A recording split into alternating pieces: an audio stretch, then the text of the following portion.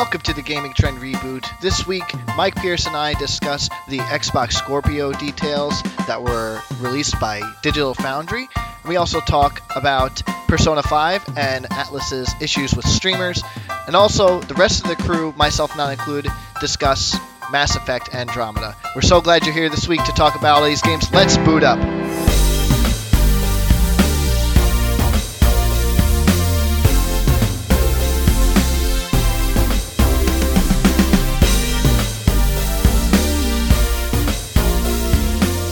What's up, everyone, and welcome to the Gaming Trend Reboot podcast. As always, I am your host, Mike Pierce, joined by my co-host, Mr. Joe DeClara.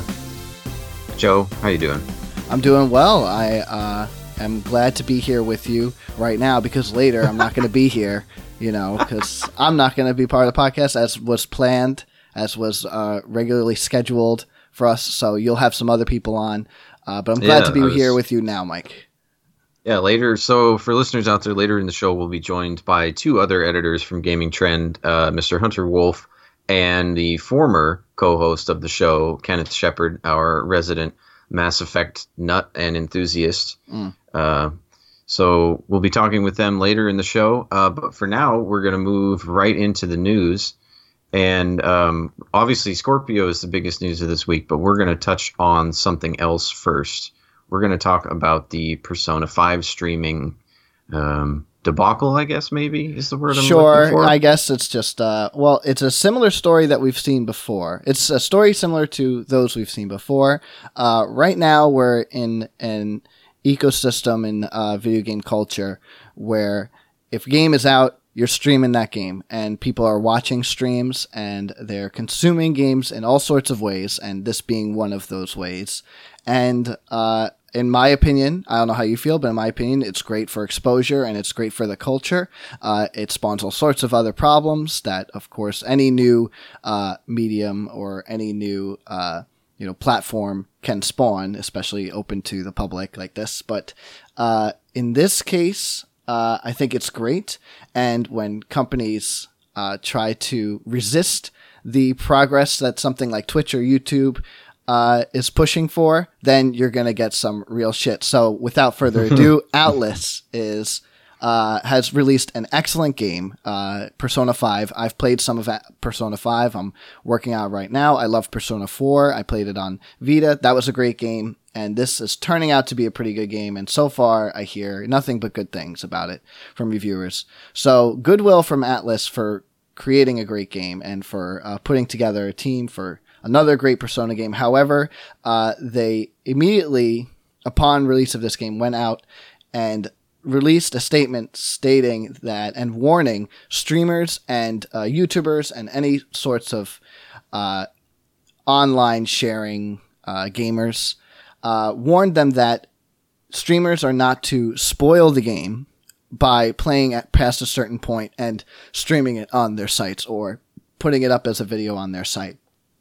So the statement from Atlus was, simply put, we don't want the experience to be spoiled for people who haven't played the game. Our fans have waited years for the new game to come out, and we really want to make sure they can experience it fully and as a totally new adventure. Is their reasoning for warning streamers to not stream past June 7th?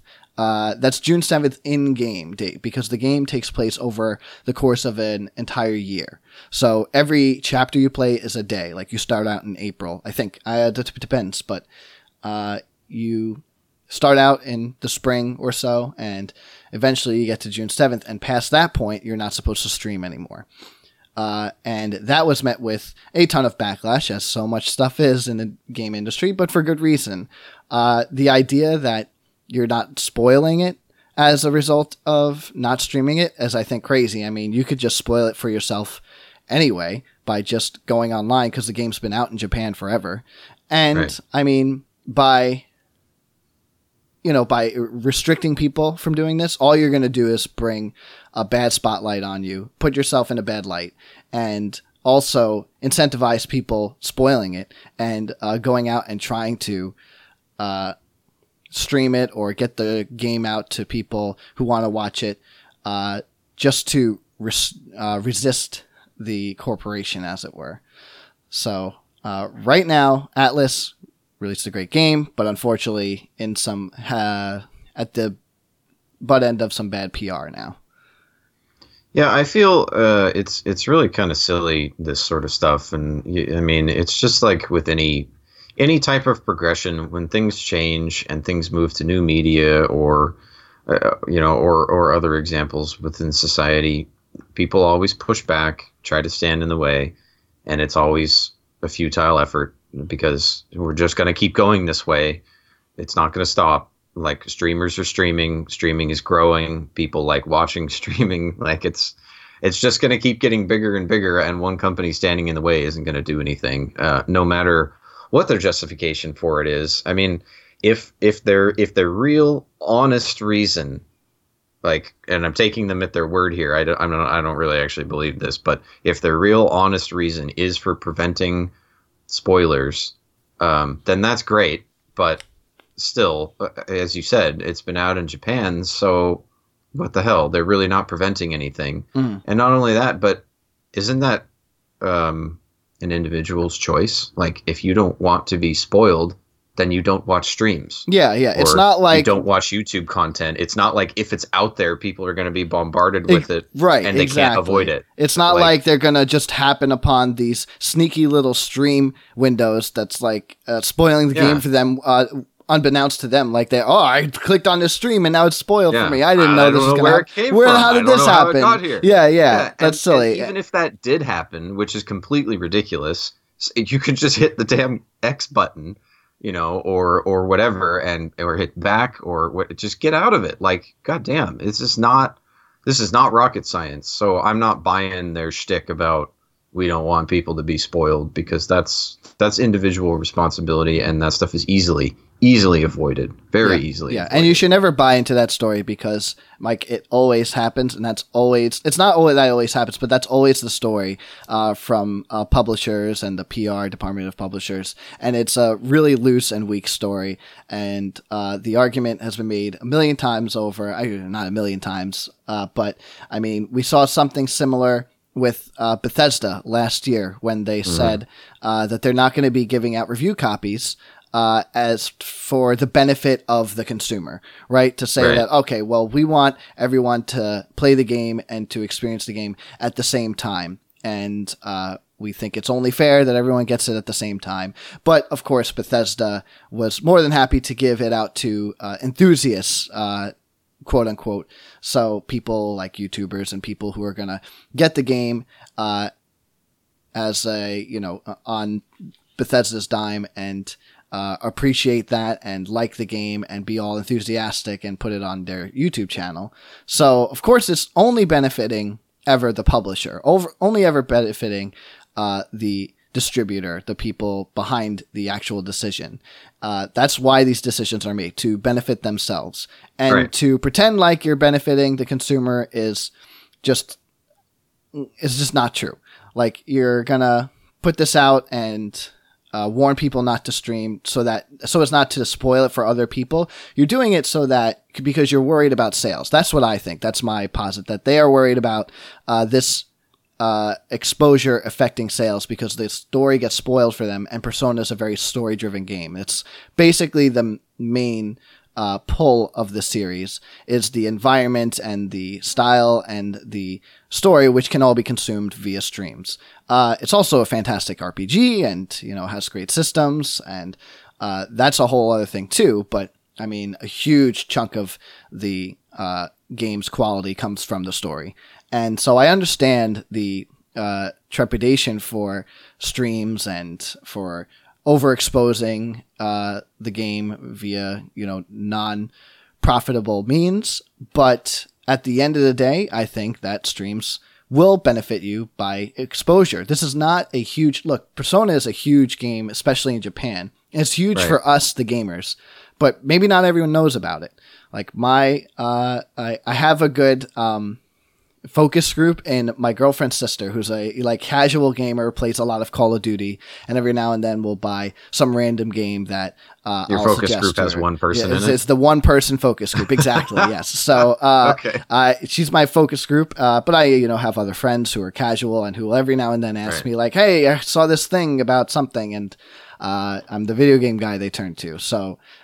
In those situations, I found that they don't know about Persona, but they heard about it via YouTube or via Twitch, and then via this story, like, hey, I heard that. What's wrong? Why am I not seeing Persona? So, I think that is the end result that you'll have, is that you'll get less exposure and you'll get bad PR. So, hopefully these companies that are a little behind, like Nintendo and Atlus, and I wouldn't say Bethesda's behind. I think they're just very self-indulgent and whatever. But I hope everyone comes to the table and like takes a piece of the pie. There's a lot to be gained via YouTube and Twitch, and if you utilize it the right way, then you'll have plenty to gain. Like I keep saying. So, yeah. Right. Yeah. I think it's another missed opportunity here, because I think, media is changing and progressing, as I said. And instead of standing in the way of it, if you get behind it and figure out a way to make it work to your advantage, then that would probably be a great thing for Persona 5 for the developer and for the publisher. But instead, to quote Polygon, to quote a term of theirs, they're saying that they're essentially playing whack-a-mole with YouTubers. And I think that's a great analogy, because, it's like each time you hit one of them down, 3 more, 4 more, whatever are going to pop up, and it's just going to get harder and harder and harder. And the more you do that, the more YouTubers are going to get pissed. It kind of in a spirit of the internet thing, the whole idea of the internet has been the free flow of information and content with zero restrictions. And, obviously, that doesn't work the way we all want it to, because lots of governments have put in various restrictions and all sorts of stuff. But when people get the opportunity to put stuff online like this, and then you say no, they're just going to turn right around and give you the middle finger. And that's exactly what YouTubers are doing. Yep. So I don't know where they plan on going with this, but I think it's a missed opportunity, and it was a selfish move. Yeah, I agree. I think... I don't know if it's, look, a company is there to make money, right? Publishers need to make money. I totally empathize with that. I don't know if I would call this situation selfish. I just think it was misguided and tone deaf. I think that, you have a lot of games going out there and you want them to do well. And this was not a decision made by any collected data. Like, I don't know how you figure out that, streaming is affecting sales poorly. So, we need to roll back on it. I think it was just a judgment call because of, their antiquated views of the business model and of exposure and just generally the actual video game industry and the video game market specifically. Sorry. I think it was just a judgment call, and it was a bad one. So what I meant by selfish was basically what you said earlier. Said it was profit driven. Sure, yeah. I said, and again, that's fine. But I think that they lose on that front by doing this. I totally sympathize with the idea. You need to make money. I want Persona 5 to sell millions of copies. I want Atlus to win big on this game so that they will make Persona 6, or that they will make a Catherine 2, which maybe don't make Catherine 2, make some other really cool different game. Not more on that game later, but another time, But, I want them to make great games, and I want them to be profitable. So totally fine. Just, you fucked up. Is all you went off after the wrong people here. And as soon as everyone finds that out, the better. So that's my only point. Yeah, no, I totally agree. I think we're saying the same thing. We're just saying it a different way. I think missed opportunity is pretty much my way of summing up exactly what you said. Very much. So I just think they made the wrong call, but hopefully they learned their lesson from this. We'll see. My gut tells me they won't. They'll probably do this at least a couple more times before they figure it out. But we can hope, I suppose. Sure thing. We can hope.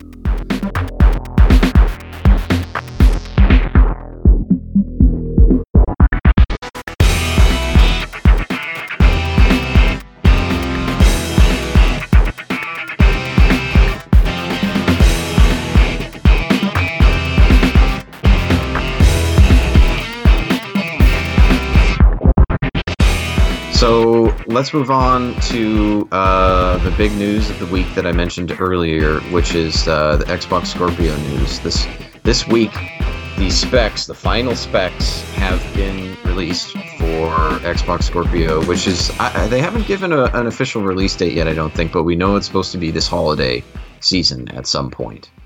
And the specs, before we get into the nitty-gritty of it, they basically match everything that Xbox has been touting since last year's E3, if I'm not mistaken. And they're going to be more powerful than the Xbox One S, more powerful than the PS4 Pro, or what? Did I say that right? I think it's the PS4 Pro, isn't it? I think it is. The PS4 Pro, is that's what it is. Yeah, PlayStation 4 Pro. Right now, yeah. I've heard it called the PS Pro. I'm a fan of that terminology. PS Pro. The PS Pro. I like that. So this is a big deal, and just like the Xbox S, they are essentially ditching support for the Kinect. There will be an adapter that you can buy, apparently, that will cost you a whopping $40. And there's no word yet on whether or not Microsoft will actually cover that. You know, like if you buy a Scorpio and you have a Kinect, will they comp you the $40 adapter? No, of right? Course and not. my opinion is the same. There's no official word on it yet, but that would never ever happen. I'm telling you now. I'm of the same opinion that they're not gonna, especially now that you can see that they're basically ending support for Kinect. If it was different, I think if they were going to continue supporting the Kinect, they might comp that for people, because then they would want you to keep your Kinect and keep it going with this new system. But since they're not putting in a Kinect port, I would say that's a pretty clear signal that no, and why would they pay for your $40 adapter for a product that they don't want to support anymore? So I agree. I think that's good idea. Get it out. Yeah, forget it. Never go back. Right, yeah. Well, we'll just strike that from the record. Like we never invented it. We never pushed it on people when they didn't want it. It's just gone. I mean, look, like that was gone since Xbox One S, right? The One S is now doesn't come with a port for the Kinect. So we're glad to see that gone. But we did learn a lot more about Project Scorpio from this Digital Foundry exclusive, more than just the Kinect support being gone. Yeah.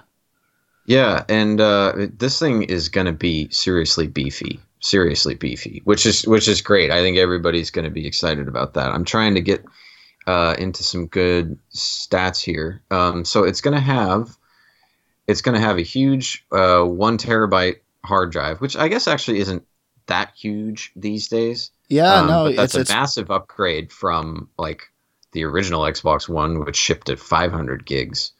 And I have an original Xbox One, and I'm already close to maxed out, which is annoying. Sure. So it'll be good to have a terabyte. I actually would. I agree. I think we're burying the lead here. We got like some serious GPU components and CPU horsepower over here. So I'm thinking we gotta get there first, man, because that's the main juice. You know what I mean? Like this is actually a serious console, which is, like you said, not surprising. They were boasting their 6 teraflops, which, you know, the world has the benefit of not understanding, right?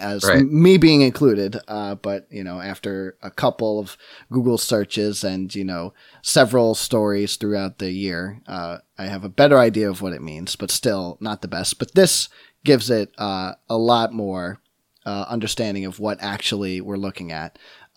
Like, say, you know, the CPU and GPU compared to, say, the Xbox One and the PS4 Pro.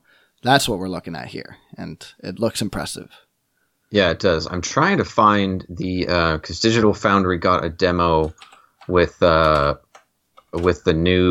engine for Forza Motorsport, and I'm trying to find that here because they gave some really interesting specs on how it performed. Oh, here it is. Yeah, so the Scorpio is going to have beefy enough hardware, and I will read real quick here. I have so many of these things pulled up. So basically, the console CPU has 8 custom x86 cores clocked at 2.3 gigahertz, and the GPU is going to feature 40 Radeon compute units at 1,172 megahertz. The system also comes with 12 gigabytes of GDDR5 memory or RAM, which is really, really good. That's quite a bit of RAM. And I believe, if I read it correctly, at least 8 of that will be available to developers and 4 will be reserved for the operating system. So that's pretty good. And it will come with native 4K support, and it's going to have a 4K UHD Blu-ray drive, which is also awesome. So for a quick summary of the performance, so this exclusive Digital Foundry demo, let's see here, they got a tech demo of Forza Tech, which is Turn 10 Studios' Forza Motorsport engine, and they were running it in native 4K at 60 frames a second, which in itself is pretty impressive. But the even more impressive part is that according to Digital Foundry, while this demo was happening, the Scorpio's GTU utilization was only coming in at between 60-70%. So only exerting 60 to 70% of its power while running 4K at 60 frames a second is ridiculous. Yeah. That is awesome. That still gives you a minimum of 30% more basically like guts to use, and you're already running at what is essentially the highest performance, the highest resolution like in existence now. Yeah, so, this is great. It's I mean, we have the PC components right now that can do these things, but according to Digital Foundry, and I'm just going to take their word for it because I don't know anything about this stuff, know a lot about gaming culture, know a lot about my own philosophies of video games and video game commentary, know a lot about that stuff, know nothing about the actual guts of these things, except for the past maybe couple of years of studying it minimally. And what I do know is that Digital Foundry believes Microsoft's selling point in that these components and these custom-built components and this custom-built processing power and units are all going to work to benefit 4K in a way that equivalent PC parts or equivalent gaming gear in general cannot do. Like even it has a similar horsepower and similar guts to, like, as far as the GPU is concerned for the Xbox Scorpio, similar guts to the 1070 GTX 1070. That's NVIDIA's more standard card. That's the card that I use. I know the 1080i or the 1080 Ti or whatever it is like the top of the line, and that's another $300 more for another digit instead of mine, right? So it's 1070 to 1080. So that 1070 is like kind of the standard, and it cannot really render 4K at 60 frames per second anything. That's really chugging away at it, even for contemporary games or past games. And this, according to Digital Foundry, is going to utilize those same, that same amount of horsepower in a much more effective way to run games, specifically Xbox first-party games, at 4K and possibly like up to 60 frames per second. I don't know how much I believe that, but like, look, 4K sounds good. I believe that they are going to render games natively at 4K. They've said it over and over and over again, and I believe it.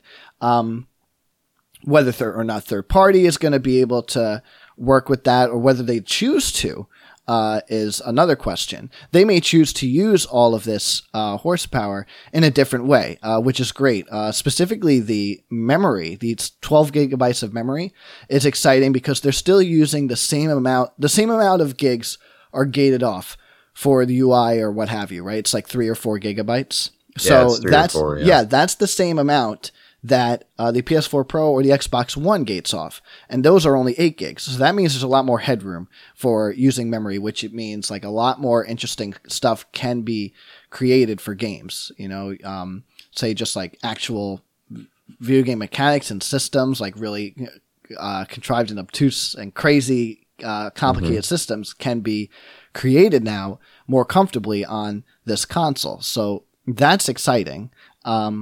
Again, though, I look at this, and of course we're still behind as far as PC is concerned. But the idea that it's not just about the numbers, that it'll be utilizing, what is it, graphic shaders or something? Like I hear about this that I don't know anything about, but apparently them utilizing these guts in a way that works better for the game sounds way more interesting than just, oh, it's more powerful, it's got the same numbers as PC. That's very exciting to hear. So again, there's not much else going on here except that Digital Foundry got some good looks at the actual guts of the thing. And maybe saw some games like running like Forza 7 or what have you. But I mean, it's good to hear. Good to hear that we're going to be in a place where developers will have more space to work with consoles, right? I think it's also worth noting too that well, there's a couple of things here I want to mention, but one, the 1 terabyte hard drive that I mentioned will supposedly offer a 50% increase in bandwidth, which is really significant. So hopefully that should vastly increase install times, like when you put your disc in and Xbox tells you have to install the game before you play it. That should hopefully increase that quite a bit, as well as the beefier hardware. So that's pretty cool. And then it's also exciting that they want to put all this new upgraded hardware towards improving older games. So right now, Digital Foundry is sort of saying that this could really, really improve Xbox One games and even Xbox 360 games. Like you could potentially be playing older games at 4K-ish resolution. And so that's really, really cool. That has the potential to make a lot of older games look a lot better or make them run a lot better. So there's a lot of interesting things that can be done with this. And I know Microsoft has stated that they want to do that. They said that their goal with Scorpio was, quote, any 900p or better title would be able to easily run at frame rate at 4K on Scorpio, which is awesome. So we'll see what happens there. And this is all according to Digital Foundry. This is just their estimate. This is not an official figure that anybody's confirmed. But Digital Foundry estimates that this is only going to cost $500, which sounds like a lot. It is a lot for a console, but for the performance that you're getting for native 4K, for a native 4K Blu-ray player, for all this other stuff, this really is, it is a good deal, I think, overall, if this does in fact do everything that they want it to. $500 is reasonable because you would not be able to build a PC with anywhere near that kind of performance for $500. I don't think there's any chance you could do that. So yeah, no, I just built a PC that apparently has a lot of the same. I got maybe 16 gigabytes of RAM instead of 12. I got a pretty serious GPU, but I got the GTX 1070, which is what they're talking about here. I have a terabyte of hard drive space. And I looked at like a $1,300 investment, right? So this is obviously for the price pretty sweet. It is locked in, right? It's not the idea is that it's still a console, and that chances are it's going to be locked in. It's not going to be modular or anything. Maybe this is the route. Who knows? Everyone muses with the idea that like Xbox will one day release Microsoft will release the modular console, right? That's the movement they're going for. I don't think that's what happens. But I mean, sure, it sounds like a sweet box, and for $500, that sounds okay. It's not a real price. Again, this is just Leadbetter's estimation, like just looking at the guts and saying and making his own educated guess, and that's fine. It needs to come with games, right? We got some really sweet numbers here. It looks great, and it's cool that Xbox is going to be the most powerful console out there, but it needs to come with good games. And there has got to be something going on with Star Wars Battlefront 2 and the Scorpio. There absolutely has to. Yeah. Oh, there's got to, yeah, because I mean the timing of the movie releasing and the game releasing and the console releasing and everyone went crazy about how good Star Wars the 2 years ago Star Wars Battlefront looked and sounded. Oh yeah. So I mean, with this, generally, it was just, I mean, it was the prettiest game I had played at the time. absolutely. It was like, it sounded like Star Wars, which is like the biggest selling point for me. Like, it wasn't a great shooter, but I mean, it was good for me. I am a Star Wars sellout. I love Star Wars. I'll buy any garbage you can throw at me, because I'm easily bought.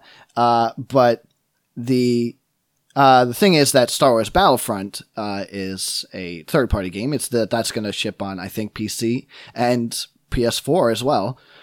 Whether it utilizes some of Xbox Scorpio's,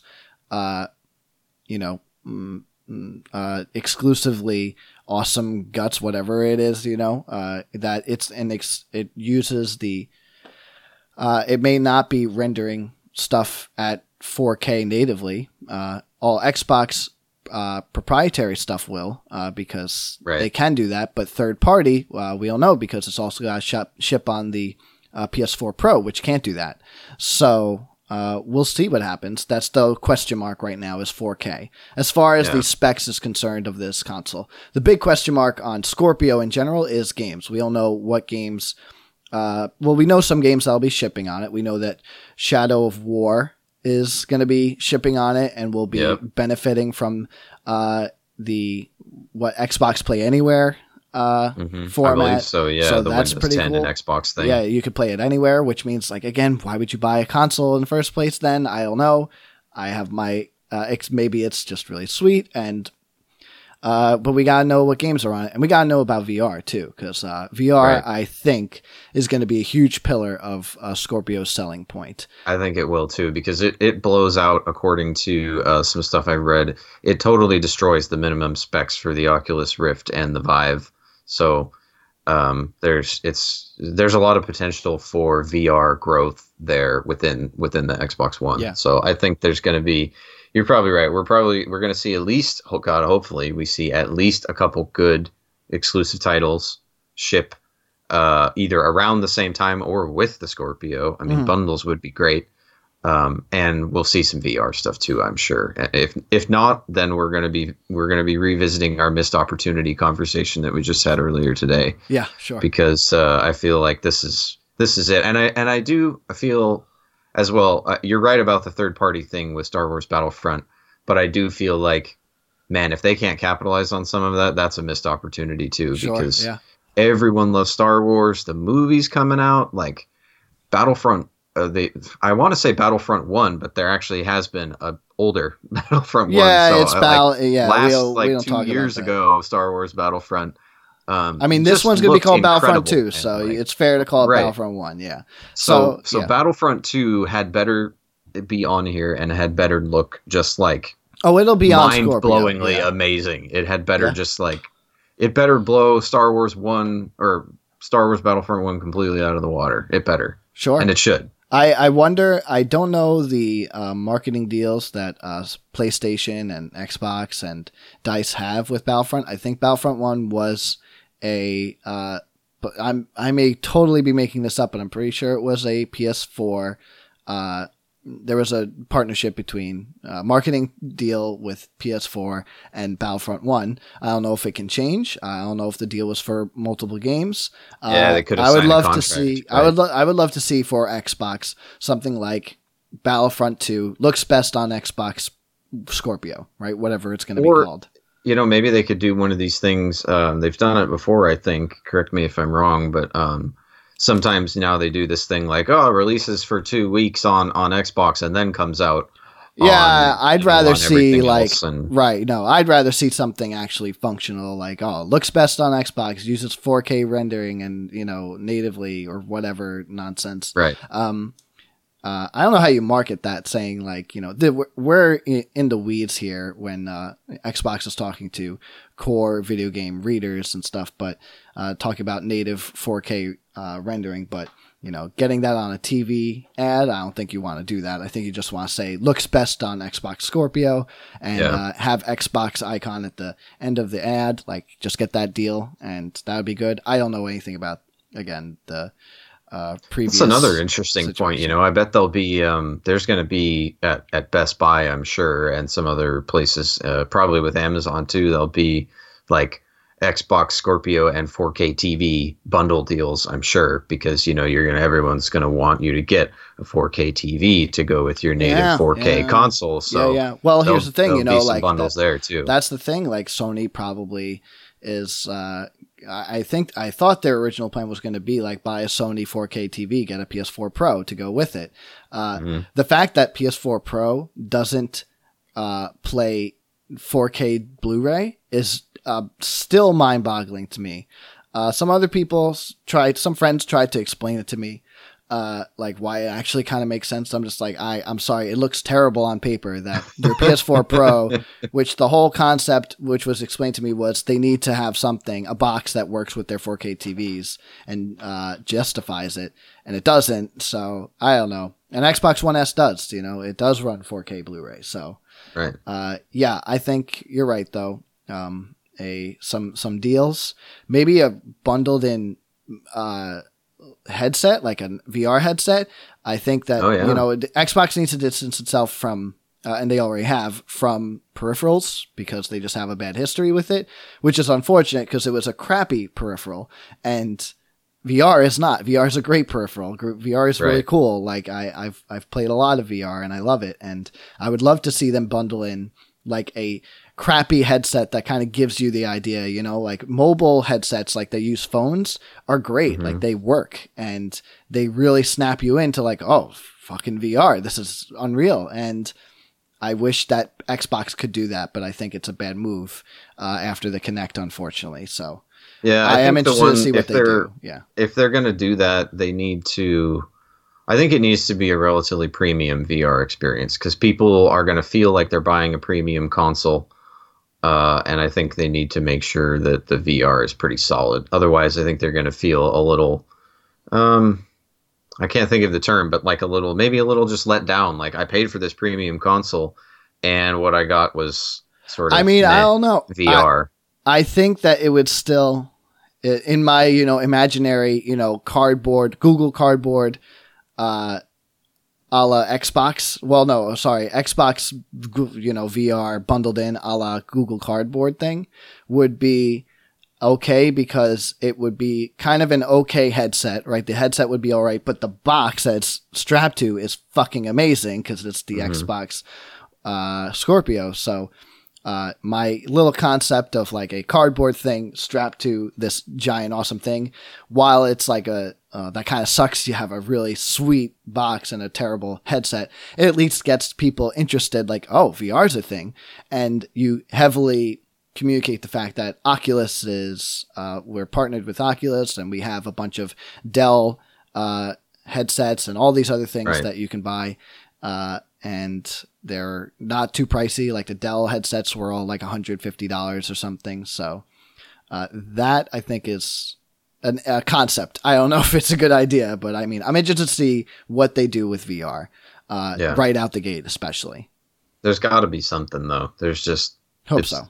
Otherwise, like I said, it's an opportunity missed, I think. So we'll see. We'll see what happens. Games especially. That's the missed opportunity that cannot be missed.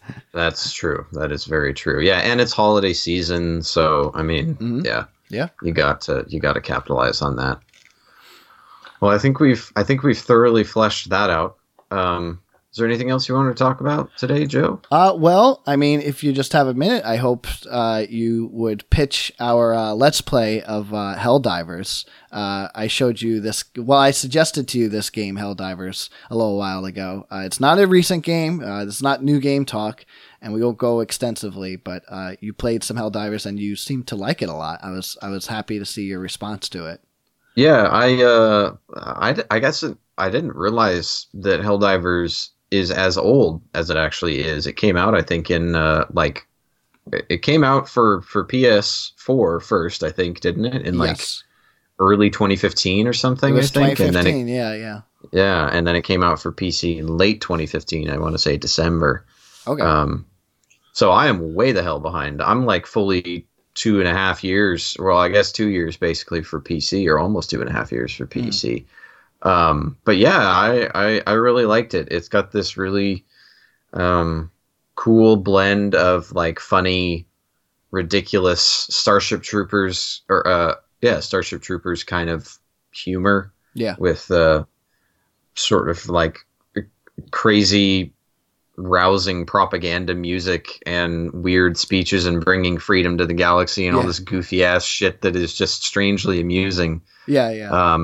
All the way down to guns. I think there was one that was called like a gun called like 2 Barrels of Freedom or something ridiculous, or Double Freedom or something just completely Double absurd. Freedom. My God, their use of the word freedom in every little thing they say is just amazing. Oh my God. Right, and I love it now too because it's particularly poignant in today's political climate and the things that are going on, which I'm sure was only kind of half intended back when they released it. Because they didn't know all this stuff that was going to be happening. But I mean, it's been really appropriate for the past like 10 years, but it's continually but even more appropriate now, though. Absolutely. And so it's I don't know. It's just a really cool twin stick shooter, and I think what really does it for me is that it even with its playful nature and its humorous nature, it's hardcore. Oh yeah. But the hardcore part doesn't bother you. Because it is so kind of like playful and carefree. So like as soon as we dropped in, within 10 seconds, you ran your ass off of a cliff into some lava on accident. Yes, I did. And there you're just gone, just like that. I was also supposed to be the experienced one showing you the ropes, and I just botched it at like 3 minutes through. And I ended up killing you because I think I shot you once or twice without realizing it. Yes, and then after I shot you and killed you, I think I tried to call you back in, and you have to throw this little beacon out. You can't throw it very far. Yeah. And I threw it out, not knowing, right into the path of this like lava geyser. Yeah. And you popped into the map, and you just got eviscerated by the lava after that. So then you were dead again. And yeah. It was. And I was dead several times after that too. So it's definitely a lot of that. It's great. It is like so unforgiving and goofy and yet hardcore because of that, and I love it for that for sure. And it's what keeps me coming back. I've only come back like touch and go because I'd only get friends to play like a couple times, and it's just a drag on your own, and I don't like trying to match up with people online. Like it's most fun, obviously, as most games are with friends, when you're just blundering through this really cool and really crazy mission, Right. Yeah, I was seriously impressed with that game. I don't know where the hell I've been for the last 2 years. I mean, look, like every cent of $20. Yeah. Oh, yeah. It's definitely not like a huge AAA game that was like heavily marketed. It's easy to look over, but I was paying attention to, PS4's spring event or something where they were releasing a game every week or something. And that game was headlining it, and it was a fantastic game. And you could play it on Vita or PS4, but you should play it on PC because what's funny about twin stick shooters is I found recently, being now a PC gamer, that they are way better played on mouse and keyboard because you can really hone in with the mouse. So they're also fun on twin stick though, so you should certainly play on PS4 if you have the means. Yeah, considering how much more precise you can be with mouse movements, and how much we still manage to shoot each other and our teammates, I bet on console is just a complete disaster. Like it's still probably people are just getting slaughtered even more, like right and left. Just like, whoop, hit you in the ass with a shotgun blast. Yeah, definitely a lot of that happening. I play with friends, like I said, and it's not great because you could also play couch co-op because it's a single screen thing, and you can't go, regardless of if you're matched online or on couch, you can't go too far from each other. You have to stay on the same screen.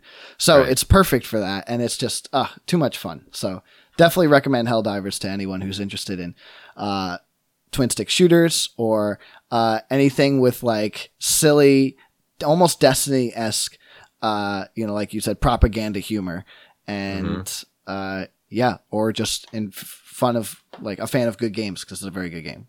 Yeah, and it's really just like, if nothing else, it's great for a laugh. If you can, if you don't get too bent out of shape about the ridiculousness of it, because it's intended that you die a lot. It's absolutely intended, clearly. Yeah.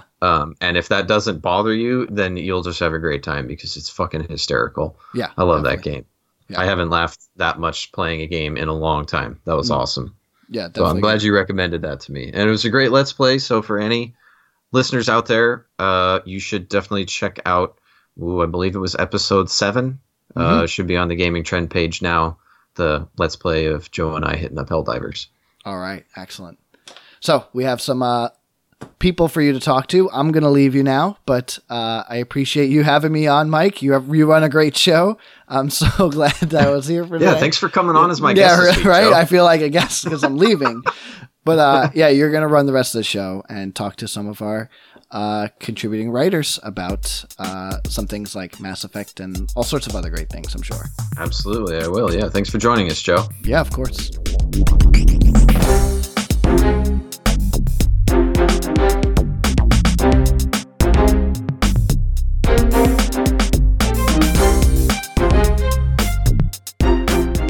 All right, so in other big news this week, we've got some updates for the, I don't know if much maligned is really the term I want to use for Mass Effect, but Mass Effect Andromeda has certainly been wrapped in controversy since its release.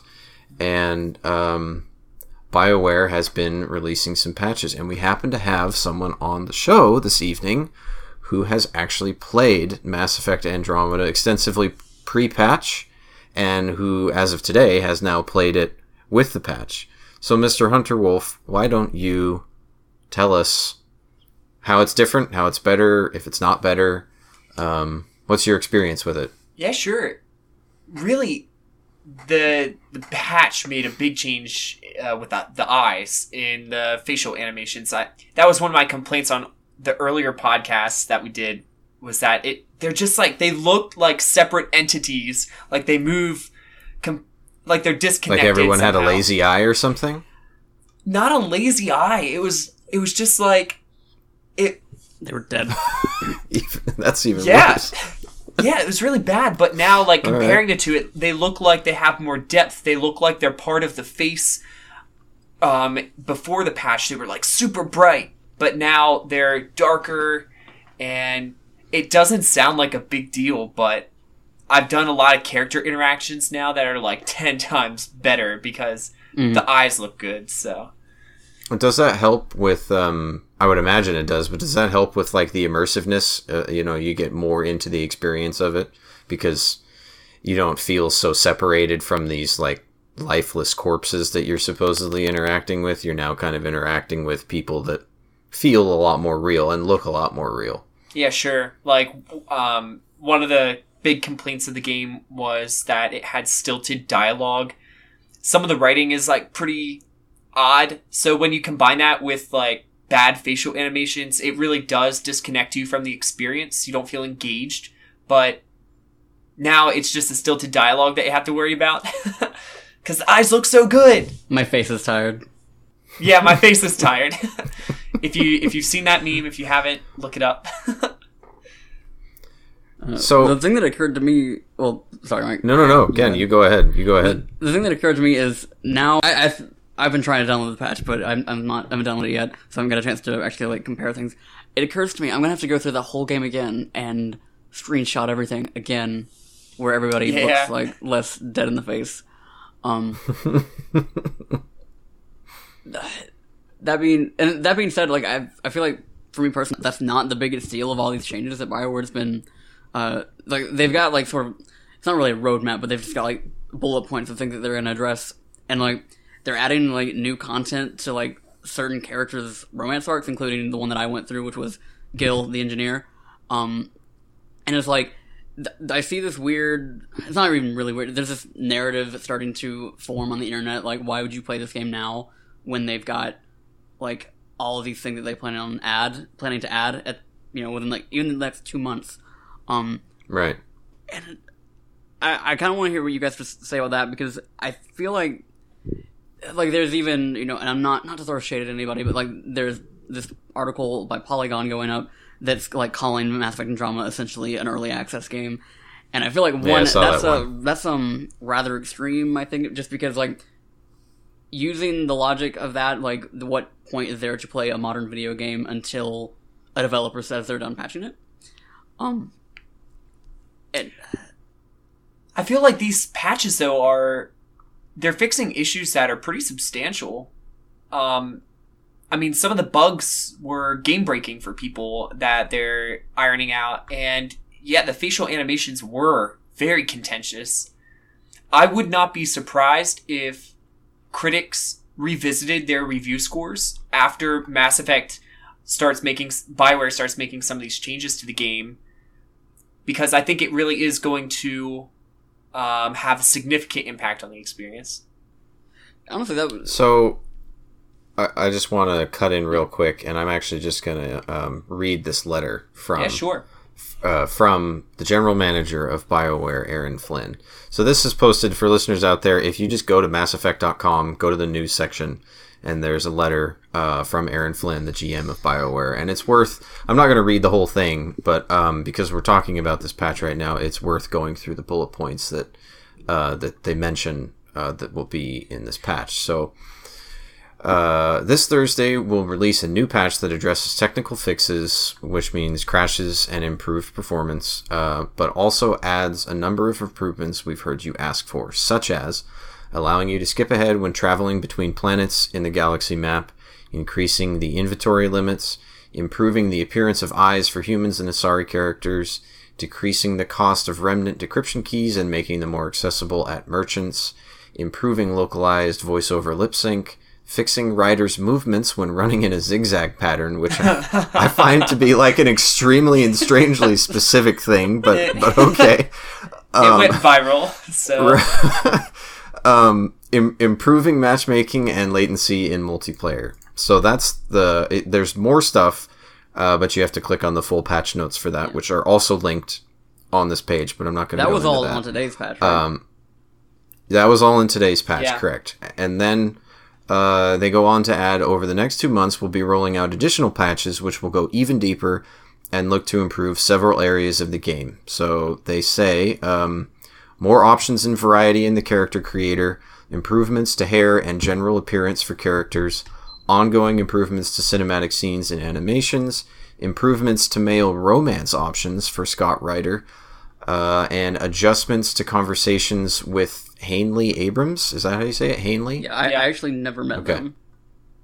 Now that I think about it. Well, so I think this is... I mean, I haven't played it yet, but I think this is great that they're doing all this, and they seem to really be taking all of the criticism, for better or worse, to heart, and to really be working on it, which I think you really can't, say what you want about the condition in which it was released, but you really can't complain about a developer really engaging with fans and hearing it and trying to fix things. Well, apparently you can, according to the internet.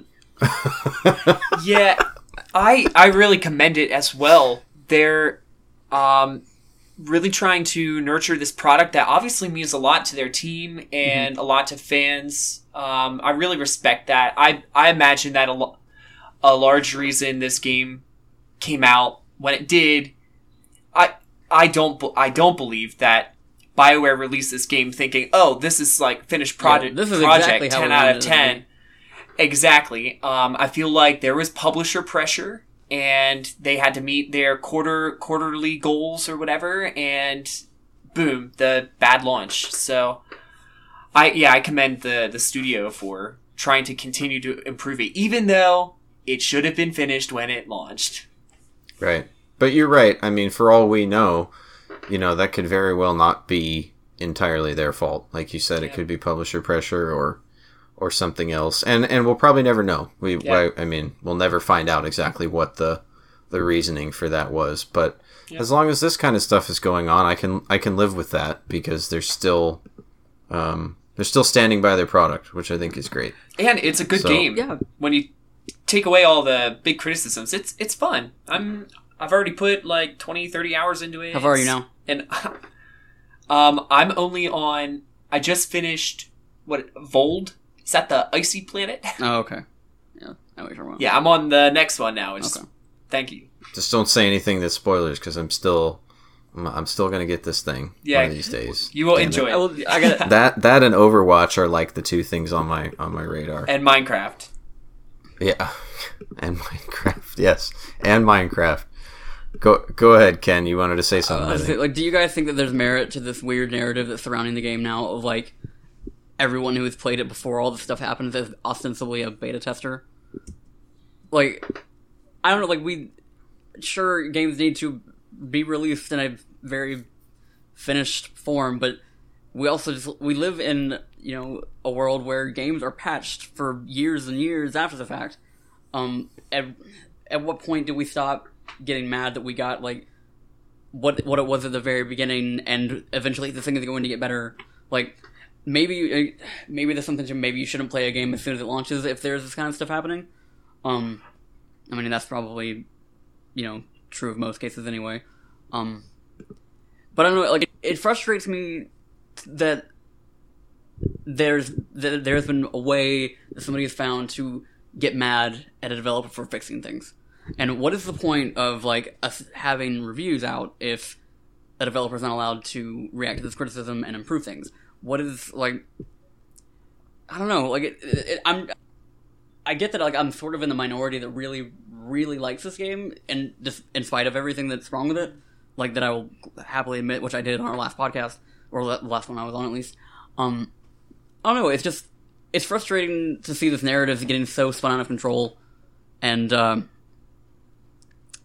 don't know, especially in people, like, again, I don't want to throw shade at any one specific person, but it is especially annoying to me to see it come from, like, professionals in the industry, and not just, like, forum trolls and Twitter eggs.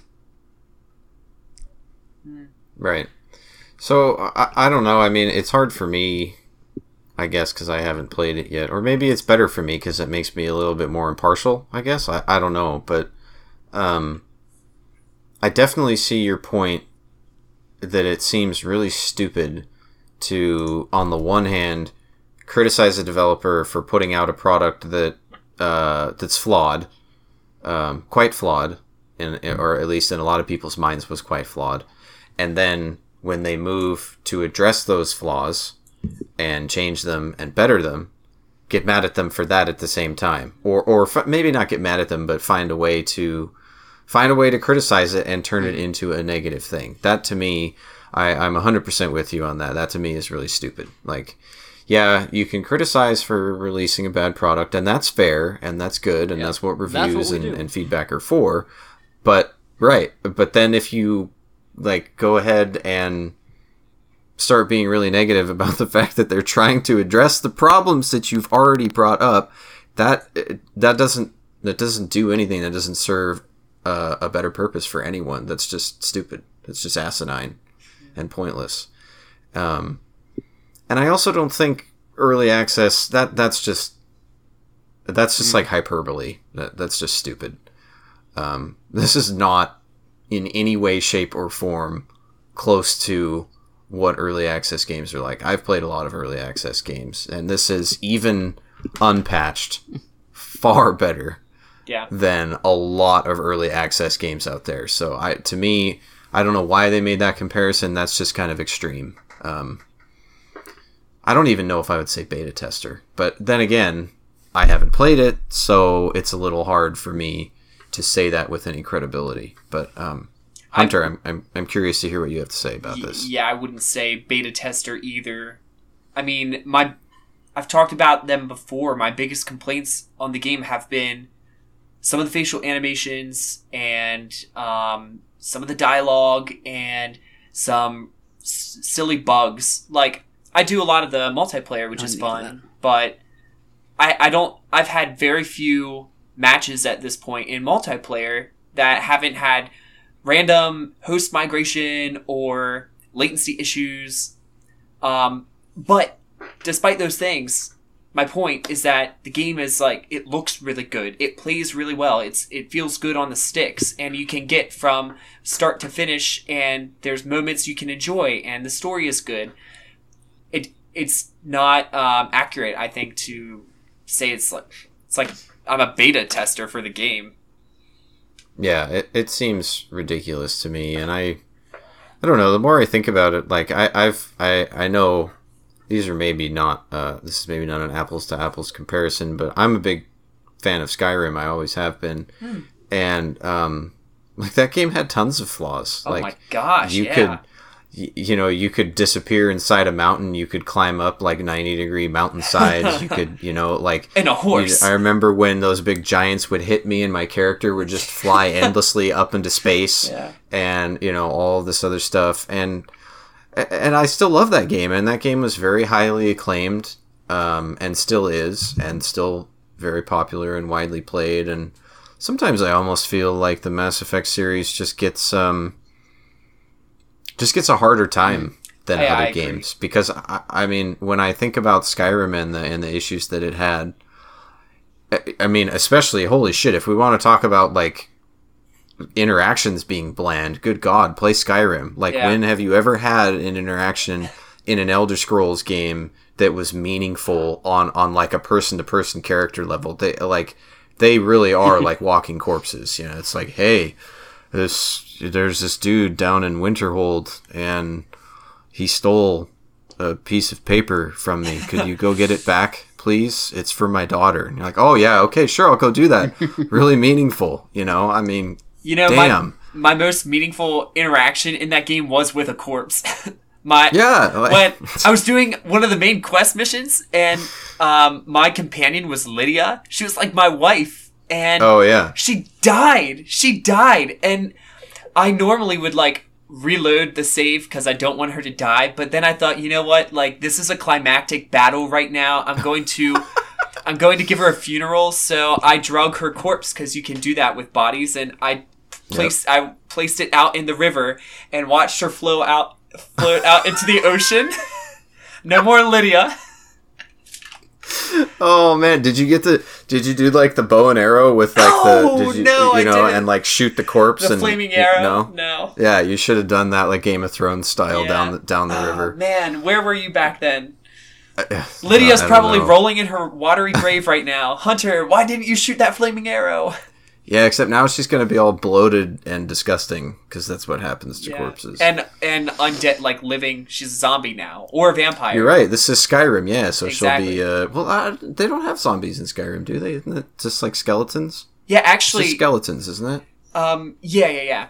But I think I read a report this week. The next Skyrim game it's called Lydia's Revenge, actually. So. Oh, really? Yeah. No, you heard it here first. Yeah. Well, yeah, because so many players, she died for so many players, so they decided to make that canon, and now it was such an emotional moment for so many people. The first and only emotional moment in all the Elder Scrolls games. Yeah. Yeah, but I mean, we're off topic now, and I know it's hard to compare Skyrim, which came out 4 years ago, 5 years ago. 2011. 11. Damn. Okay, so it's hard to compare that to, a modern AAA game that came out 3 weeks ago or whatever. But I think the comparison is, or at least my point is obvious enough that Mass Effect really just gets rough treatment. It gets held to a strangely high standard, I think, sometimes, even though the game, by at least going off of you two, is still really solid and really fun. Yeah, I think part of that is too because the original trilogy did tell such a great story, and people felt really attached to the characters in a way that you don't get in like Skyrim. Skyrim absolutely. has an interesting plot, sure, and great lore, but it's not known for its awesome cutscenes, epic action. I don't know. Do you feel the same way, Kenneth? About Skyrim? Well, I mean, Skyrim in comparison into Mass Effect. Why does Mass Effect get such a bad rep over the other? I mean, I think the sort of vitriol shot towards Mass Effect isn't necessarily just Mass Effect. I think it's just BioWare in general, because I mean, in all honesty, like, they're even when they stumble, which they did in a couple of cases in Andromeda, they were a very progressive company, in a very heightened political climate right now. So, like, they are scrutinized for, like, the way that a character looks, because they don't, like, some people don't think they're pretty enough or something. Like, I feel like BioWare is sort of like they have a target on their back regardless of whatever they do, and I think it's been that way pretty much since Mass Effect 3's ending. Yeah, I'd say that's fair. Yeah, I would agree with that. So, Hunter, I'm curious now that you've how many hours have you put in post patch? Would you say? Maybe like 3 or 4. Okay. So, of those things that were supposed to be in this patch, if you remember them, were obviously besides the eyes, because I think we all know about that. Yeah. Was there anything that they patched that you remember having a problem with, or anything that you've now noticed has been changed besides the eyes? 2 things, but not 2 things that I experienced today. The first was flying to different planets. It does kind of take a while, and I think I get what they were going for. Basically, when you are flying from one planet to another, it's seamless. There's no loading screen. You kind of watch as your ship jumps into hyperspace, and it's supposed to be really reflective, and you're supposed to get like drawn into the environment, really. But really, it just ends up taking a long time to get from point A to point B. So you can like skip those now. I haven't done that yet. I haven't tried it, but that was something I that was a grievance for me earlier on. And there were also 2 times I had to like reload a save because I got stuck between objects in like the level geometry. Like one time was I got stuck between a chair and a table, and you can't jetpack out, and you can't do anything. So you got to reload a save. And that was one of the things they fixed in this as well. So. Okay. So, have you had did you notice this weird thing about Ryder's zigzag movements? I am strangely fascinated by this. I wouldn't have thought anything, like, I wouldn't have thought to do it until I saw it on, like, Twitter. And then I just, like, if I was going from, like, one side of the Nexus to the other, just started zigzagging and watch Ryder do a little dance. Like, what does he do? Like, does it just look really weird or something? Let me see if I can find, like, a GIF of it. Yeah, basically when you, like, make your character, if you run in one direction and then sharply turn in the other in a zigzag pattern back and forth, something buggy happens with your character model, and your knees go to, like, 90-degree angles, like you're a frog walking around. It's really funny. Okay, I think I might... That sounds familiar. I feel like I've seen a GIF of that, maybe someone walking around like that. You probably did. With all the stuff that's gone around, I'm surprised I haven't seen it yet. But did you have a problem with the inventory limits? Because those got increased. Did you find that was an issue? Or you, Ken, did you find that was an issue? No, although I'm weird, I stuck to one gun the entire game. Damn. Really? I mean, that's hardcore. Well, like, what difficulty did you play on? Normal. I mean, I played Vanguard in the original trilogy, so I spec'd in that direction. That was the best class. I love Vanguard. It is objectively superior to the rest of them. And, so, I only ever had a shotgun on me, and because, like, I spec'd out in a way where I was honestly not even shooting that much. I was usually just using biotics. Yeah. And, so I never really had an inventory problem because if it was not one of, like, the shotgun I was using, I was selling it. So. Okay. That was actually a larger issue for me because I don't want to. When you play, you don't have to, like, do all the activities on one planet and then go back to your home base where you can, like, customize your character and stuff. Mm-hmm. So I wanted to do, like, gather all of my ingredients, finish a planet, and then go back and do all of my crafting in one go. But because the inventory size was so small, I wasn't able to do that. But it was 50 items, and now it's 100, so I don't think I'm going to give it a second thought. It might as well be unlimited. Right. Okay. Well, that sounds... Yeah, I don't know. Just going back to what Ken said about, giving BioWare a ration of shit for improving the game. It sounds like they've made a lot of really good improvements, and they're going to continue to do so. So I think they should be applauded for that. Not agreed. Not the opposite. Yeah. I think that's just silly. Is there anything you wanted to ask Hunter, by the way, Ken, since you're awaiting your Georgia internet download? Did you? I guess like, did you go talk to everybody on the ship, like to see what they look like? I'm actually, I guess. Yeah, I'm doing that right now. Suvi does not look so terrible. There's a character, she's like a pilot named Suvi, and I made up my mind going to this game because I saw her in the promotional material. I was like, I'm not talking to her because she's Space Liliana. She is human, and her eyes scare me. But now she looks normal. She just has like really orange hair, but it's not so bad because the rest of her face looks so nice now. I need to go actually see what she looks like because I haven't gone to see. She's not so bad. Wow. Okay, then. So you've noticed... You feel like you've noticed a significant difference in the way characters look. Yeah, and I will also say the only reason I'm even paying attention to this is because I think it's so talked about. You know what I mean?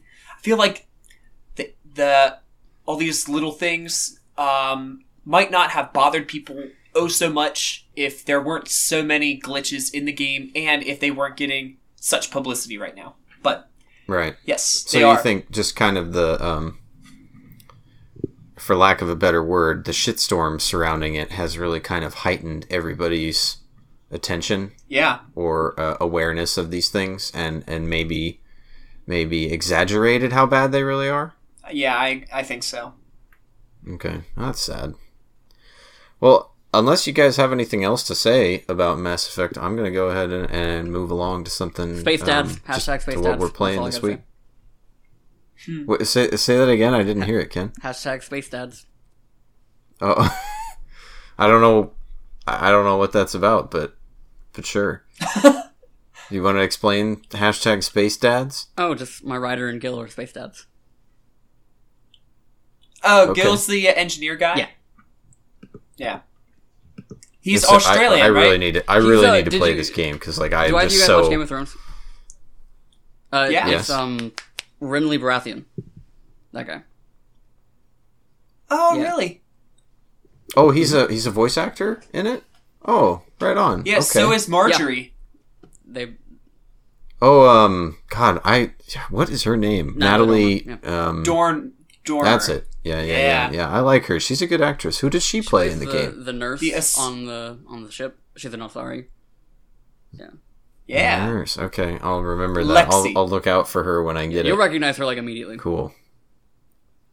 Oh, does it even look like her too? Like they modeled the. Just like her voice. Sorry, her that voice looks is distinct. It's like Natalie Dormer, but blue. Right. Because, like, they did that, to be fair, in my defense, they did that in Mass Effect 2 with Miranda. Her face was heavily modeled after the actress that actually played her. Yvonne Strahovski. Yeah. Don't you remember? Go ahead, Ken. Before Andromeda came out, I was playing the trilogy a little bit, or specifically 3, and by the time that game was over, like, almost all of the main human characters, and both Liara and Samara were both all modeled after people, and it sort of seems like those sorts of characters age like visually the worst, just because like they don't mesh with everything else that's happening in the game. Because if you're playing as a custom Shepard, your face does not look quite the same as like something that's been modeled, and just kind of, I don't know. I wish that I wish BioWare didn't do that. That's my thing. Do you guys remember in Mass Effect 3 when Jessica Chobot was a character? Yes, I do. Yeah, I vaguely recall that. She was but like I don't a journalist. Remember. Oh, yes. Okay, yeah. Couldn't you punch her too, or something like that? No. Or was that number 2? Could not. There was that was the other reporter. Wasn't there a journalist you could punch in like number 2? Yes, there was. Okay, that's the one I'm thinking of. Yeah. Yeah, that was awesome. I definitely punched that chick in Mass Effect 2. What? I remember that. Yeah, I was tired of her. Mike Pierce the Savage. Yeah. I am I was a huge Renegade player in the trilogy. I have no reason to punch her. Oh man, I hated her. She deserved it. I mean, I'll commit genocide in 3 different times in this trilogy. I'm not going to punch some reporter. I loved that. Was actually one of my favorite parts of Mass Effect 2, and I think they had Punching it in the 3 reporter. as well. Those like the triggers for the Renegade and Paragon actions. I Yeah. loved that. Like every time the Renegade shit came up, yep, I'm hitting it. And I just every single time I loved what happened, especially when there was that crazy dude. He had a British accent. I think he was a DLC or a pre-order content guy, and Zaid? he was. What did you say? Zaid Masani? Yes, that dude. I loved that guy. Oh, I had something to say, but I guess it might be considered a spoiler in certain light, so... okay, yeah. Best leave it out then. All right, so unless you guys are, you really want to say something else, speak now or forever hold your peace. We're gonna move the chains. To close out Mass Effect talk, I started downloading the patch, and to give you just like an idea of how bad my internet is here, it is going to take 11 hours Oh no. to download. What? Just under 2 gigs. Dude, are you running on dial-up or something? Like, what are you I got might going as well there? be.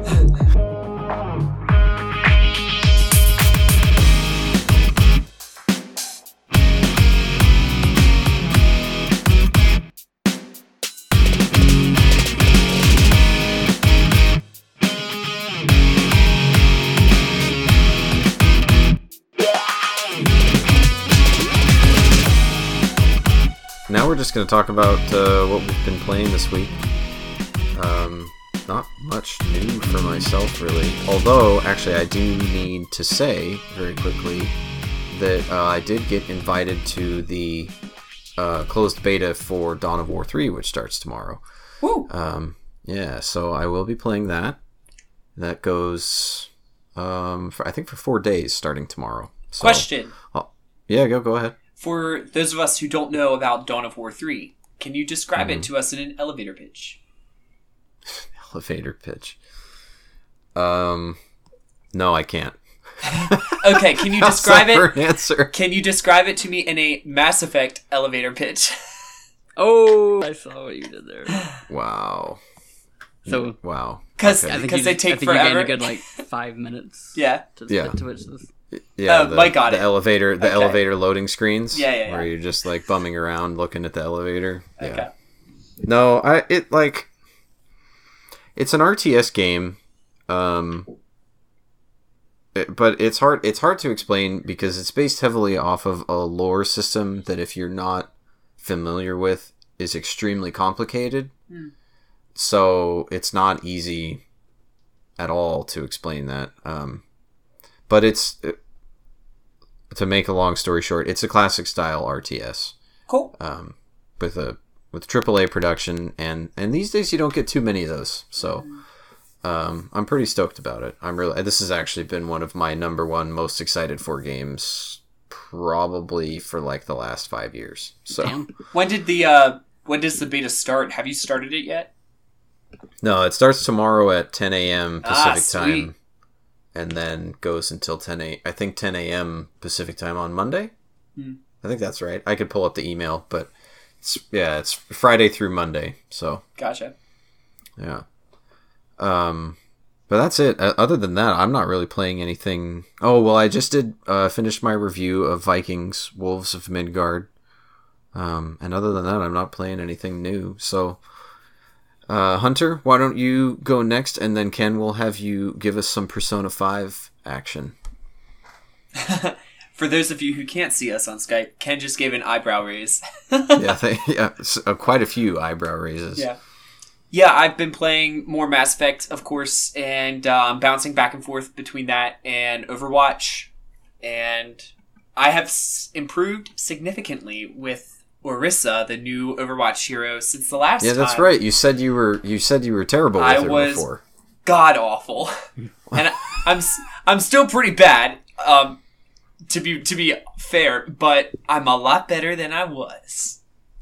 So She's you like went from dog shit to dog piss, or cat to from dog shit to cat shit. Ooh, I don't know. I think cat shit's worse, actually. Cat shit is vile.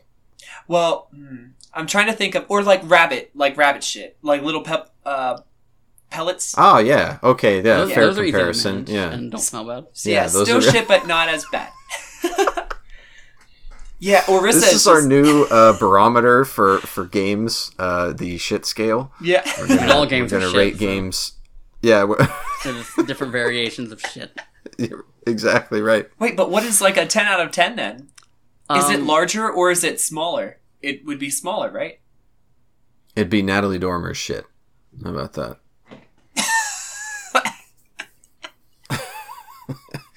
That was just the Fair. first thing that came into my head.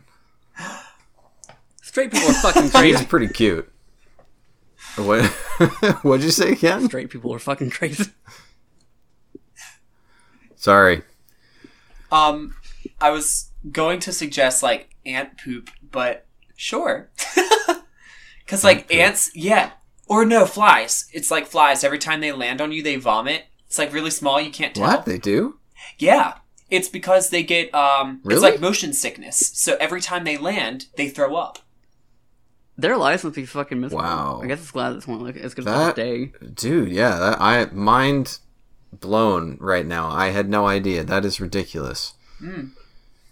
Great. I know how you That's- feel though, because like a couple weeks ago, being completely honest here, I just discovered that chickens aren't asexual and that they need a male to reproduce. And I realized that roosters and chickens are actually just, they're the same, but different genders. Wait, so you thought, roosters were a different species altogether? I thought they were a different bird. I did not know they had anything to do with chickens. Oh my And goodness. actually, Mr. Hunter Wolfe, I what are learned- we going to do with you? I learned one other thing. Which is that when roosters mate with chickens, they jump onto the chicken's back with their claws and grab onto the back to do their business. And Just like humans. That can actually, and that can be really damaging for the chickens. So they have things called chicken saddles that they'll put onto the chickens so that when the rooster mounts the chicken, it doesn't rip out the chicken's feathers. Just like humans. Wow. And this is where the term doing it like they do on the Discovery Channel comes from. Yes. My God. All right. Well, we've really taken a turn here Mike, now. get me back on track, please. Yeah, Ken, why don't you rescue us from chicken shit and chicken mating, and talk about what you've been playing this week. So I'm playing this little game called Persona 5, also known as Game of the Year 2017. So we know how you feel about it. So yeah, just disclaimer, I'm supposed to be... You don't like it at all, is it's what a I'm bad guessing. game. It's just awful. It's awful. I'm supposed to be reviewing it for Gaming Trend. We got code like in the second wave, so we get it like super late. So I'm actually not done with it yet. Mm-hmm. So, and this is, in my experience with the series, this is not a game that I want to wait, or like, give a verdict on before I'm done with it, because, I thought Persona 4 was absolutely perfect till I got to the end and it was stupid. And then, and I know people, I know a lot of people don't necessarily stand by, the idea that you need to finish a game to review it, especially if it's as long as this game appears to be, because I think I'm, halfway through it, and I'm 50 hours in. So, yeah, that review will go up eventually. Not as soon as I would have liked, but just kind of working with what we've got here. So, I assume neither of you guys have played a Persona game? No, can No. you explain it for me? Yeah, I'm curious. So basically, the Persona games, you're playing as these group of high schoolers that are they're regular students by day, and then they're basically superheroes by night. They're superheroes with these things called Persona, which are basically like Digimon. So it's Persona, it is at its heart a dungeon crawling RPG, but it also, just because of the way that it weighs things, it is more of a social sim. Just in terms of how you're actually dividing up your time. Where I would say I'd say you spend maybe 70% of it doing social sim stuff, and then 30% is the actual dungeon crawling RPG stuff. And even less than that, like I got about like 10 hours in and was like, realized, that for one thing, they kept this thing where if the main character dies in a fight, it's game over. And I was like, that's dumb. And this game is long and life is short, so I decided to switch over to the easiest difficulty, which makes it all just like a breeze. So I'm just not really that engaged in the combat, just because like I got that far in and I was like, I know what this is. It's Persona. It's basically it's a very fairly simple turn-based combat system, so it's not like anything. Like in that case, it's not anything like too special, so I don't really feel like I need to sink as much time into it as the game would have me do at a higher difficulty. Basically, the important thing in Persona to most people is that social sim aspect, where like again, like you're playing these high school students, and so basically how it works is the game takes place over the course of and I might be wrong in this, so don't quote me. I think it's 6 months, and you live out every single one of those days. While you can... But it doesn't actually take you 6 months to complete it, right? I mean, in theory, like, it's not supposed to take you that long, but a normal person who is playing the game at like a regular pace, and not like me, who plays it in 10-hour sittings a day. It's like anti-speedrunners. Yeah. Let's see who can take the longest to beat this game. Yeah. People already have like 100-something hours playtime already. And like that was like their final thing, and I was just like, I don't know anyone fucking does that. So like, you go through each of these days, and on those days you get basically decide what you want to do. You can go talk to like your friends, and you do these things called social links. They're not called social links in this game, but that's what they've been called in every other game, so that's what I'm going to refer to them as. And you're building these relationships, not unlike a BioWare game, I guess. Although it's like actively ranked, and like those relationships, like the further you get into them, they have effects on how well you can do with certain persona, or the thing that I compared to Digimon a minute ago. Like they get stronger as these relationships grow, and it's like the whole thing is about building these relationships and your bonds with all of these people that are in this city.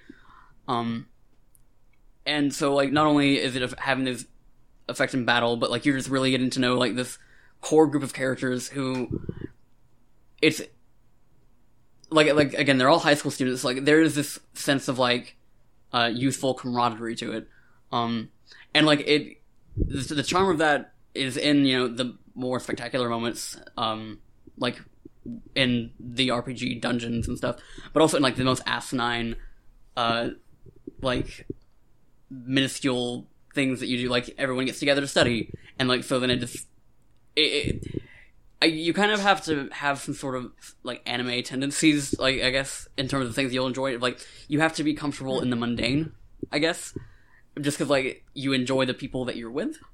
And so like that's what I think is really special about Persona, is it captures that camaraderie, like that group-wide camaraderie, probably better than any game that I can think of. Like I compared it to the social links to BioWare, but like in BioWare games, they are very, like, fragmented in a way. Like, characters don't often interact with each other. They're mainly interacting with you. Where, like, a really special moment in Persona is, like, after you... I know. That's kind of a weird way to... Well, No, you're right. I was thinking there was one exception in Andromeda where I was driving my Nomad, and I had PB the Asari and, a newcomer to the team, and she said, dude, you take up too much space in the back, your thighs are massive. That was literally their interaction while I'm driving across this frozen tundra. But yeah, well, continue. That's in like sort of like passive banter, where like there's a scene in Persona 5 where we'd finished one of the dungeons, and so we all went to celebrate at like this really expensive sushi restaurant, and like again, like the great thing I think about Persona's writing is how it makes the most mundane things seem special. And that is sort of like a running theme throughout all the games, where like it's about this group relationship, and you're the character in the center who kind of brings them all together. But the thing that has really always been like probably the most fascinating thing to me about Persona is the way like the way it uses its themes and symbolism to tell a greater like story about the human psyche. Where like Persona 4 was about like characters having to accept like these shadow versions of themselves and accept like these things about themselves they didn't like. Persona 5 is about basically this group of kids they're the Phantom Thieves is what they call their group, and they're like this group of vigilantes. And what they do is they have access to this world that basically functions as like these representations of people's hearts. And when people are like, the people that you're going after in these things are evil in one way or another. Like, I'll start with the first one because I think that's the easiest one to describe. You're going after the coach of your high school who basically thinks he's like the big guy on campus. Everyone loves him, wants to be him, and his the term I think is called the metaverse. His palace, as it's called, is a castle, and it is you infiltrate it and you see this very distorted view of the world and how these characters see it. So like this character appears in this world in like a robe and a crown, like because he's the king of the school. You see these versions of the students being like tortured, like in these sort of like there's like a sports metaphor to it. Like people are like in the middle of volleyball, but they're being like tortured in the process because like that is what he views them as. He views them as these prisoners, and what they go into these worlds to do is they go in there to basically stop this evil version of these people. And then in the real world, what that does is they have a change of heart. And this means nothing to the audio listeners, but I'm making quotes around half the things that I'm saying about this game because everything is not literal in this game. So I have to put quotes around it so it makes so it's understood that it's sort of conceptual. They have a change of heart in the real world where they confess their crimes. Where so like this coach is basically forced to admit to basically abusing students. And so like I don't think the Persona 5 themes are anywhere near as impactful as Persona 4's, because I think Persona 4 is still like, and this is kind of like I guess hinting towards the review that has not been written yet. I still think Persona 4 is the pinnacle of this series because it managed to encapsulate all of that in themes that are more profound and not, I guess, like some of Persona 5's symbolism and themes are a little bit messy. I'll say that now. But yeah, and just on top of that, I think the game is probably the most polished video game I've played this generation. Just in terms of like this incredibly stylish, high quality, like just production value that is basically unmatched. Like even alongside something like Uncharted 4, which I think is, this incredibly polished work, I don't think it has that same level of just like confidence and style that Persona 5 does. It is just like it like so engrossing to even somebody that like doesn't necessarily like the anime leanings of it. I think they'd be like really caught up in just the really stylish presentation of this game, because it's just like even just watching trailers of it, that game is fucking sexy. Like that's the only thing I know to call it. It's just there's this incredible confidence to it, which is just I can't think of anything that ever gets on that level in this industry, really. You need to put that in your review, either the first line or the last line. Just this. Yeah, game I mean it's true. It's like I would like the game obviously has problems, like I've mentioned. Like I think its themes get fuzzy in places. I think its representation of gay people is fucking gross. Just because I think that's a cultural thing, and that's not really an excuse, but it's just like me acknowledging that that's why it is the way it is. But it's just like there's nothing like Persona out there right now. And again, if you don't have like sort of like Japanese anime leanings, you're probably not gonna be able to dig it past like the surface level of that. But yeah, maybe that'd be me.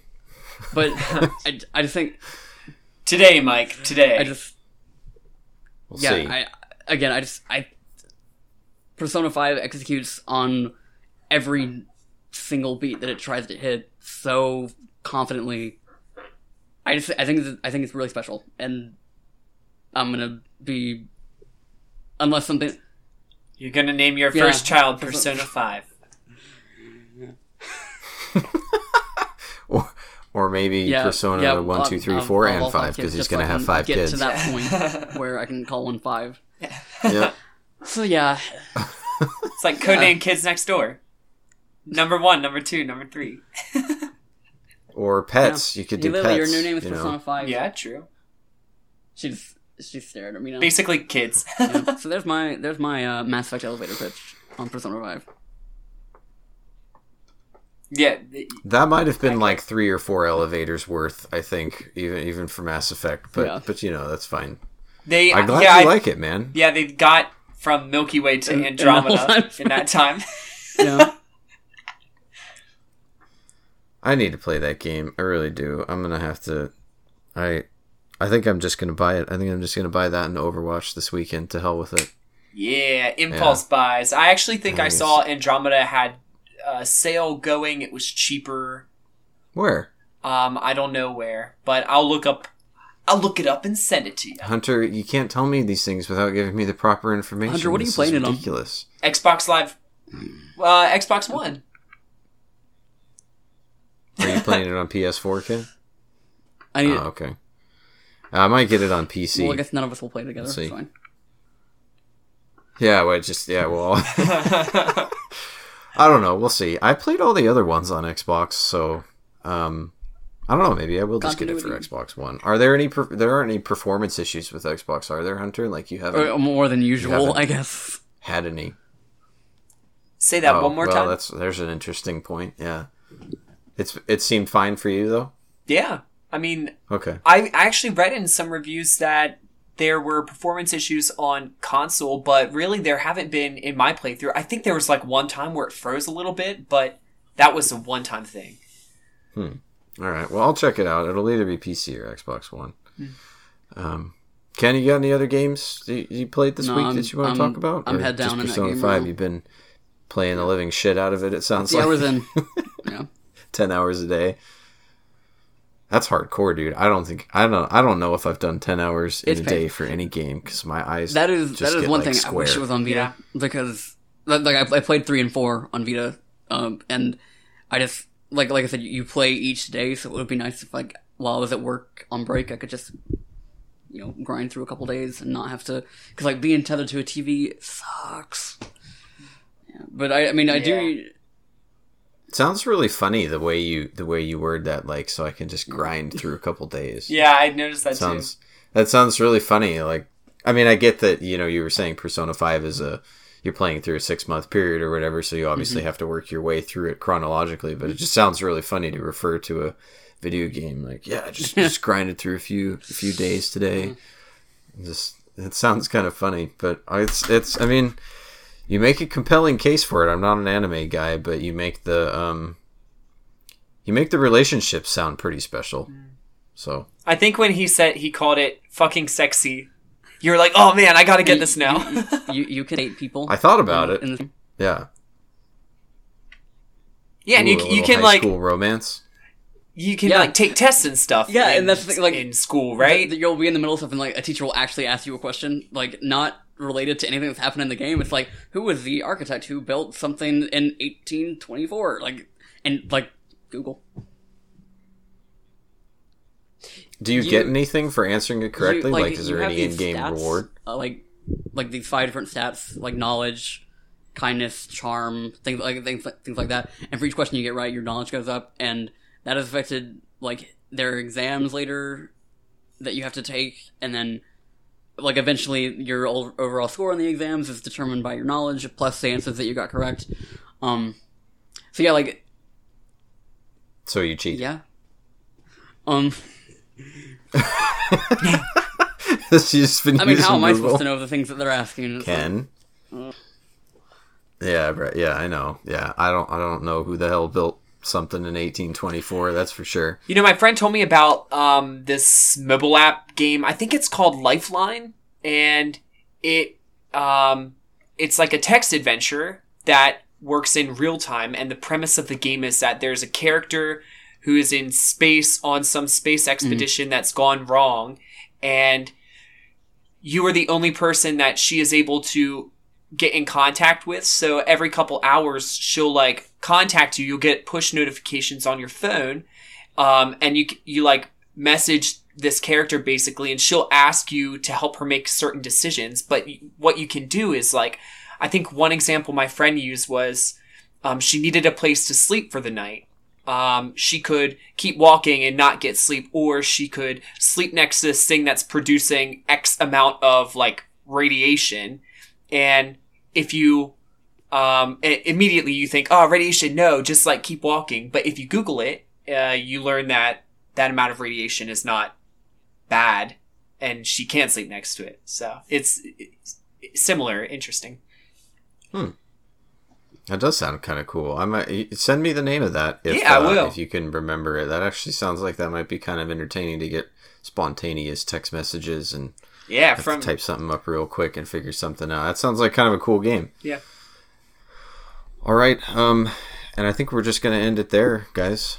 So cool. I'm not gonna do an outro or anything because I think Joe and I will figure out how to make something work tomorrow with this weird like mishmash podcast thing going on here. I hope I was concise enough for with what for our segment, because I don't know how much time. Joe's normally pretty verbose, so I don't know how much time you wanted to dedicate to news. For those of you who are wondering what the word verbose means, after hearing our contributing editor, Hunter Wolfe, use it in that last soundbite right there, let me explain. Verbose means to express oneself or to illustrate with more words than are necessary. And I explicitly disagree with Hunter. I believe that I use the exact right amount of words to express myself and my feelings and my ideologies and emotions and philosophies and all sorts of other qualities that are akin and specific to